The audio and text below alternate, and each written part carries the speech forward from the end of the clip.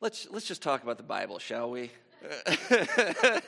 Let's talk about the Bible. If you've got a Bible, please find the book of Matthew, chapter 18. If you don't have a Bible, grab one in the pew, one like this one in the pew in front of you, and it would be on page 818. And that's where we're going to spend the bulk of our time this morning. But we are beginning a new series, which seems appropriate.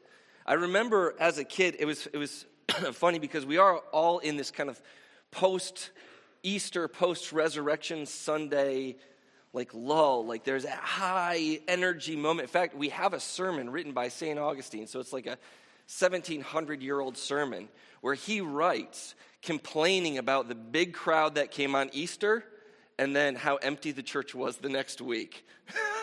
So we've been dealing for this for 1,700 years. So all right. I'm so glad to be together. But when I was a kid, and they had those big moments like the Super Bowl or the World Series, and the reporter would put a mic in front of the person's face and said, "You just won the Super Bowl. What are you going to do now?" Who remembers? Going to go to Disney World. That's right. And I'm sure they paid them lots of money to say that. But I was thinking this morning, or I was thinking this week about, Jesus just he's resurrected from the dead. God in power defeats sin and the devil and death.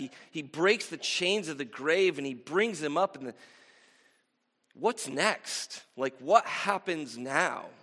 And that's what's really interesting. I'm really grateful for the book of Acts, which gives us just a one little sentence insight onto what Jesus did for 40 days between his resurrection and his ascension. And I'll give that to you here. Acts 1:3 says this: "He presented himself alive after his suffering by many proofs, appearing to them during 40 days and speaking to them about the kingdom of God." Now there's on one hand something very practical about this. Because Jesus died, as he comes back to life again, he needs to present himself to people so that they know that he's alive. I had an atheist friend of mine send me this. I thought this was hilarious. Bro, we thought you died. See, atheists have funny, too. And that opens up good conversations about Jesus. But this is, in fact, what Jesus had to do. But I want to notice and spend a lot more time here because he's speaking to them. He's teaching them about the kingdom of God. He spends 40 days with them after he's resurrected from the dead to try to help them catch a glimpse of the vision of everything he'd been doing for the previous 3 years that they totally missed. And that's really important. Paul talks about it like this in this famous passage on resurrection. It's a beautiful passage, and it's actually, if you want to try to memorize something that you could kind of give to somebody in a nutshell to talk a little bit about, or open up the door to talk a little bit about who Jesus is and what he did, this isn't a bad nutshell to memorize so that you can give it. But for I deliver to you as of first importance what I've also received, that Christ died for our sins accordance with the Scriptures, that he was buried and he was raised on the third day in accordance with the Scriptures, and that he appeared to Cephas, that is Peter, and to the 12, and then he appeared to more than 500 brothers at one time, most of whom are still alive as Paul is penning this letter, though some have fallen asleep. Because what? Christ is risen. It's only a week later, guys. That was actually much better than I anticipated, to your credit. So let's try that again, because even though it is a week later, it is still nonetheless true and the truth. The bedrock, isn't it? Let me complain for just a second. How many of you saw news articles coming out this week, people talking about, or this week previously, talking about Jesus Christ and resurrection not being a necessary historical fact? That you can think that you're a Christian and you can say a lot of good that's happening. No, our faith is meaningless if this fact is not true, which is why so many people had to bear witness to Jesus Christ standing before them alive so that word could be transmitted through history to you today. Christ is risen. He is risen indeed. That was so much better. Good, yeah. We cannot ever let go of this central truth. It is the hope of everything, that death has been defeated. You cannot make it into a metaphor. You cannot make it into a symbol. You cannot make it into a nice story. It is either true or it is false. And if it is false, there is no hope. But if it is true, there is great hope. Great hope. And so we live in light of that hope. But we still have a hard time, as the disciples did, grasping the meaning of that hope. What does that hope look like? How does it interact? Now that Christ is risen, what does that mean? What does that mean? And he locates that meaning right here again. The kingdom of God. And that should ring like massive alarm bells to us, beginning there in Acts, because it should send us all the way back to the beginning of all four Gospels. All four Gospels open up with Jesus going out and teaching. And when each one of the four Gospel authors wants to summarize Jesus' sermons, because it's hard to summarize, right? You don't want to have a whole stack of Jesus sermons. Nobody, right, wants to read sermons. So you summarize that this way: repent, for the kingdom of heaven is at hand. The time is fulfilled. The kingdom of God is at hand. Repent and believe in the good news. I must proclaim the good news of the kingdom of God to the other towns, because that is why I was sent. Unless one is born of water and the Spirit, he's talking to Nicodemus here, cannot enter the kingdom of God. You pick up on a theme, a couple of themes. One of the themes is repent. Turn your life toward God.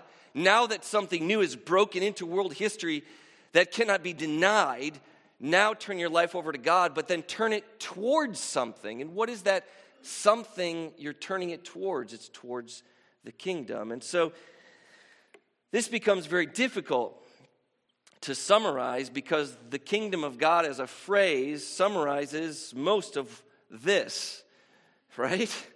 And so there's a lot that's been skipped over in the phrase kingdom of God. We're summarizing here. And so if I were to summarize the kingdom of God and what Jesus is talking about, I'd put it this way: that God has inaugurated a new moment in history in which people are being invited to experience the rule and reign and presence of God amongst God's people now, in anticipation for a kingdom that will come in the future.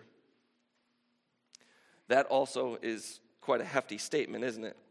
And so one of the ways that Jesus tried to help us understand this is that he told stories, because one of the things that's really interesting is that after Jesus rises and after he spends 40 days teaching the disciples about the kingdom of God, did they get it? No, right?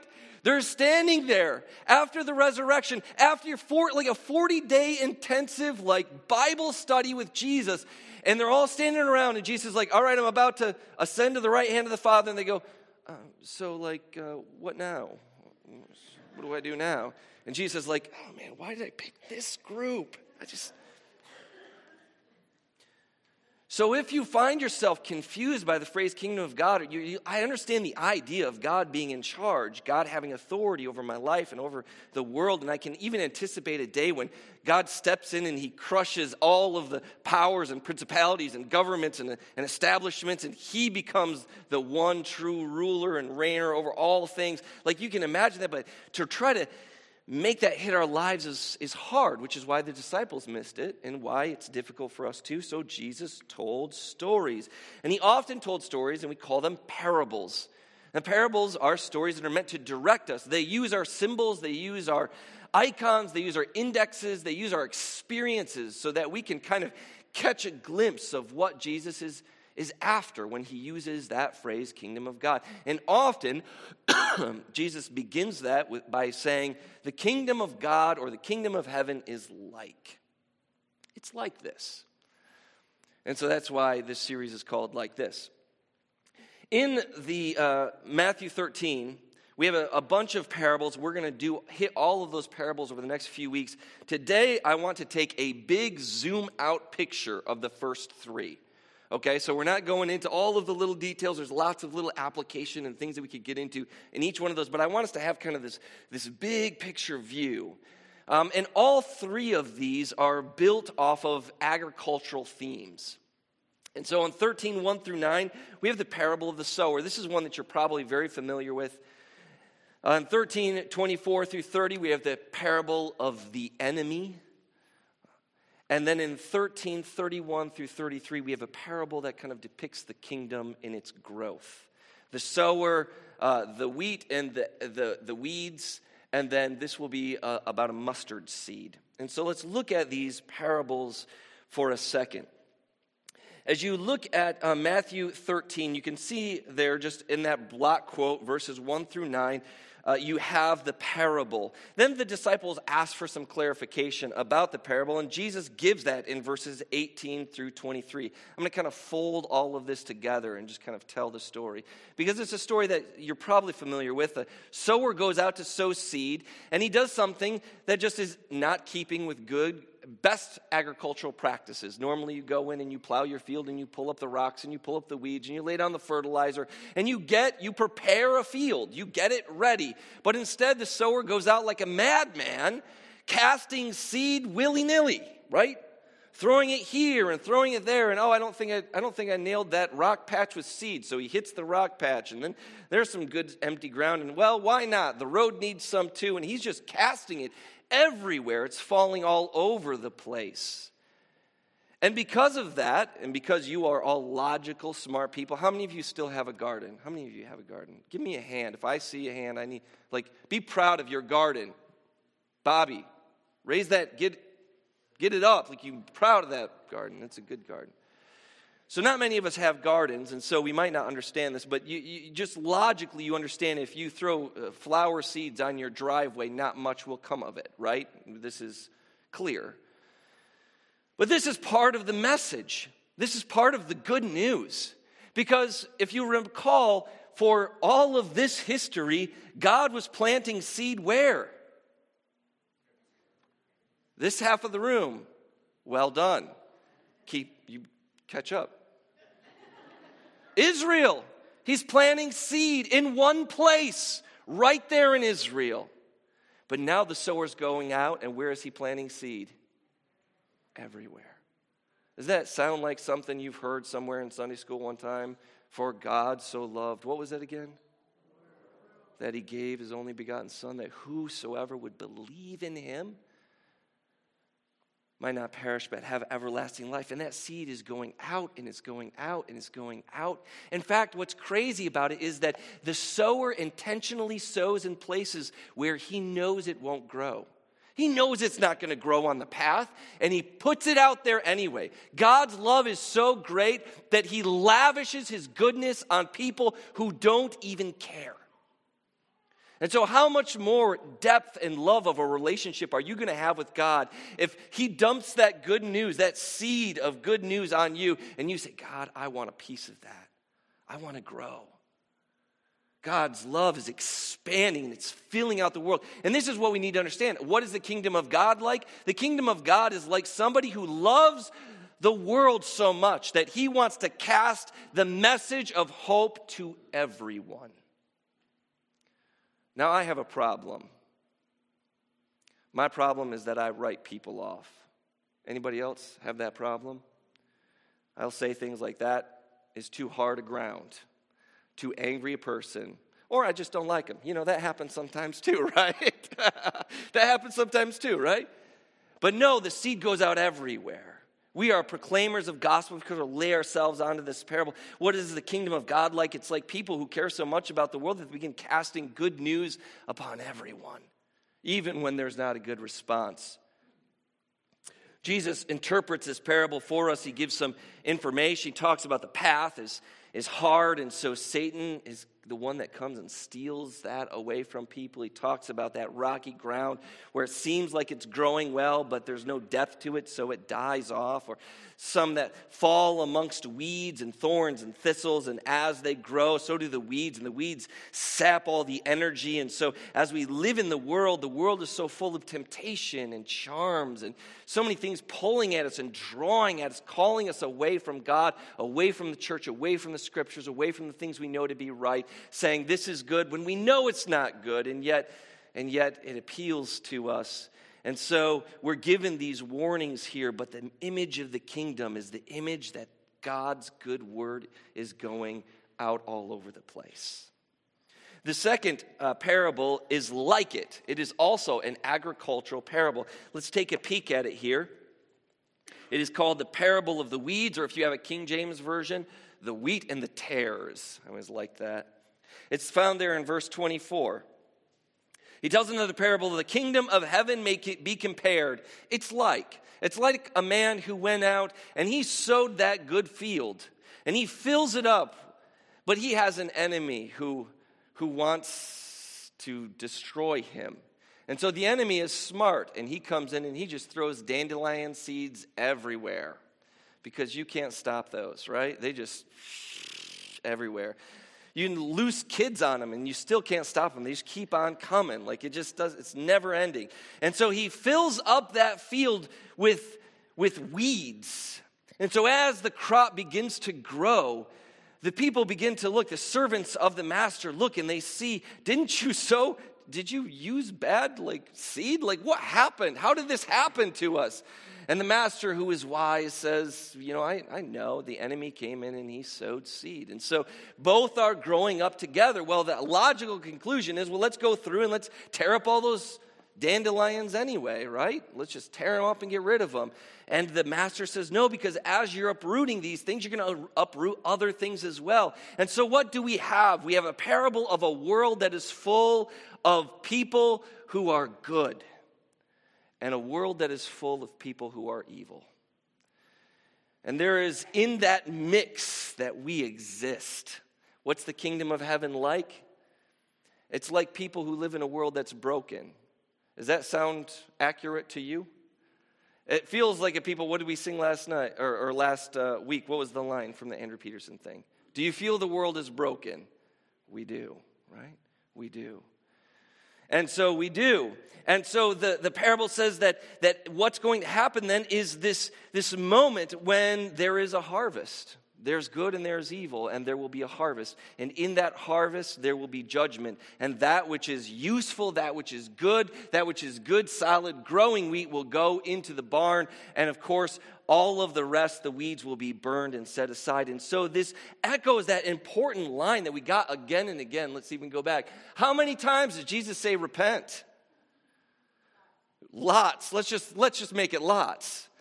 Why does he say that? Does he say it because he's threatening you? Does he say it because he hates you? Does he say it because he loves just telling you how wrong you are and how right he is? No, repentance isn't also even just about saying sorry. Repentance is about turning our entire beings toward the work that God is doing in the world. We're told to pray, thy kingdom come, thy will be done. That's the first request of our prayer. Thy kingdom come, thy will be done. Is that our prayer? Because those are the ones that are harvested and taken into the barn. You can tell a weed because the weed is not concerned with what God's will is in the world. Not concerned with those things. What is your deepest concerns? What do you need to cut off and move towards? How can you and I repent well today, knowing that there is such an immense weight of importance leveled at that moment? Like there is a moment where it's entirely too late. There is a moment where there are no takebacks. There is a moment where you stand before God and you answer. There's no more lies. No more half-truths. There's nowhere to hide. Everything's exposed and laid bare. And Jesus tells this parable because he wants us to know the kingdom of God is coming. And it is a word of immense and tremendous hope. The kind of hope that sees you through things like cancer, that sees you through things like losing children, that sees you through things like not knowing what's next, like being mired in depression and doubt. It sees you through those dark times because it says there is hope on the other end of it. And that even while I am in the midst of this world that is full of wheat and full of tares, and I feel the weeds just sucking my soul, Even in that moment, God is using that horrible time or situation to perfect you for his own glory and for your betterment. That literally everything that is happening in the life of the believer now can be called good news. Everything is being worked out for your betterment because you are in Christ Jesus. That's a good word. That's a good word. And so this message is being scattered everywhere. And it includes that message of hope right now. And it includes that message of judgment that is to come. But it also includes something that I love even more than that. And it's the smaller of the three parables. Verse 31. Look at your Bibles again for me. This is the parable of the mustard seed. Now the mustard seed gets used a couple of different times. And so when sometimes we might miss which mustard seed instance is this, but this one is really interesting. And let's just read it together. Look at verse 31. He put another parable before them, saying, "The kingdom of heaven, or the kingdom of God, is like a grain of mustard seed," which is very small, right? "That a man took and sowed in his field. It's the smallest of all seeds, and when it has grown, it is larger than all of the plants and becomes a tree. And the birds of the air come and make their nests in the branches." Now he piggybacks on this image with the image of leaven, of yeast, which I know just a touch about because Gwen has taught me how to make bread. I did it well once. All of the rest have been fails, but that's because you weren't there anymore. I was left on my own. Unrelated, I apologize. 33. "The kingdom of heaven is like leaven that a woman took and hid, like Gwen took and hid in 3 measures of flour till it was leavened." You just made your way into the parable. I love this image, and I love it because to me it piggybacks onto what I read here in Isaiah. In Isaiah, we are given an image of the one that is to come. 600 years before the one that is to come, we are told that the servant is going to come, and that even though the servant does love Israel and will come first to Israel and for Israel, the Jewish people, he says, "It is too light a thing that you should be my servant to raise up just the tribes of Jacob, to bring back the preserved of Israel. I will make you as a light for the nations, that my salvation may reach to the very ends of the earth." Do you hear that in the parable? It starts very small. Like the Jesus movement started with who? Jesus, right? That was an easy one. That was a gimme, guys. The Jesus movement began with Jesus, right? It begins with Jesus, and Jesus calls together 12 disciples, right? That's not, if you think about how many people are in the world, that's not an auspicious beginning, is it? And even after his death, it's Jesus and it's like 72 people hanging out in a room. Still, not very many people. Like, this is not the kind of movement that will shake the world. From every other vantage point, it looks like a movement that is going to die off into foolishness just a breath away. And yet Jesus tells this beautiful story. He says, listen, if a grain of wheat doesn't fall off the branch and die and hit the ground and go into the ground, does anything more ever come of that wheat? No, all of these seeds must fall off the tree. They almost die. They almost scatter. And in their death and in their scattering comes forth fields of orchards of apples and oranges and all of this. We could use any agricultural metaphor that you want. But this thing grows from this one little moment, this one little tiny speck of suffering and death. And God uses that moment and puts it in the ground, and it grows and it fills the earth. In other words, the kingdom of God, my brothers and sisters, is not dying. It's growing. It is growing and it is expanding. It is getting bigger and bigger and bigger and bigger. So big that it's filling the air. I showed I posted, a thing about persecutions ramped up for the past several months. The first few months of this year has ramped up by it's like 20 or 30%. It was like a really high number. I'm blanking now on the exact number. So fact checkers, go fact. But it was this huge increase in India, this crushing weight that's been happening.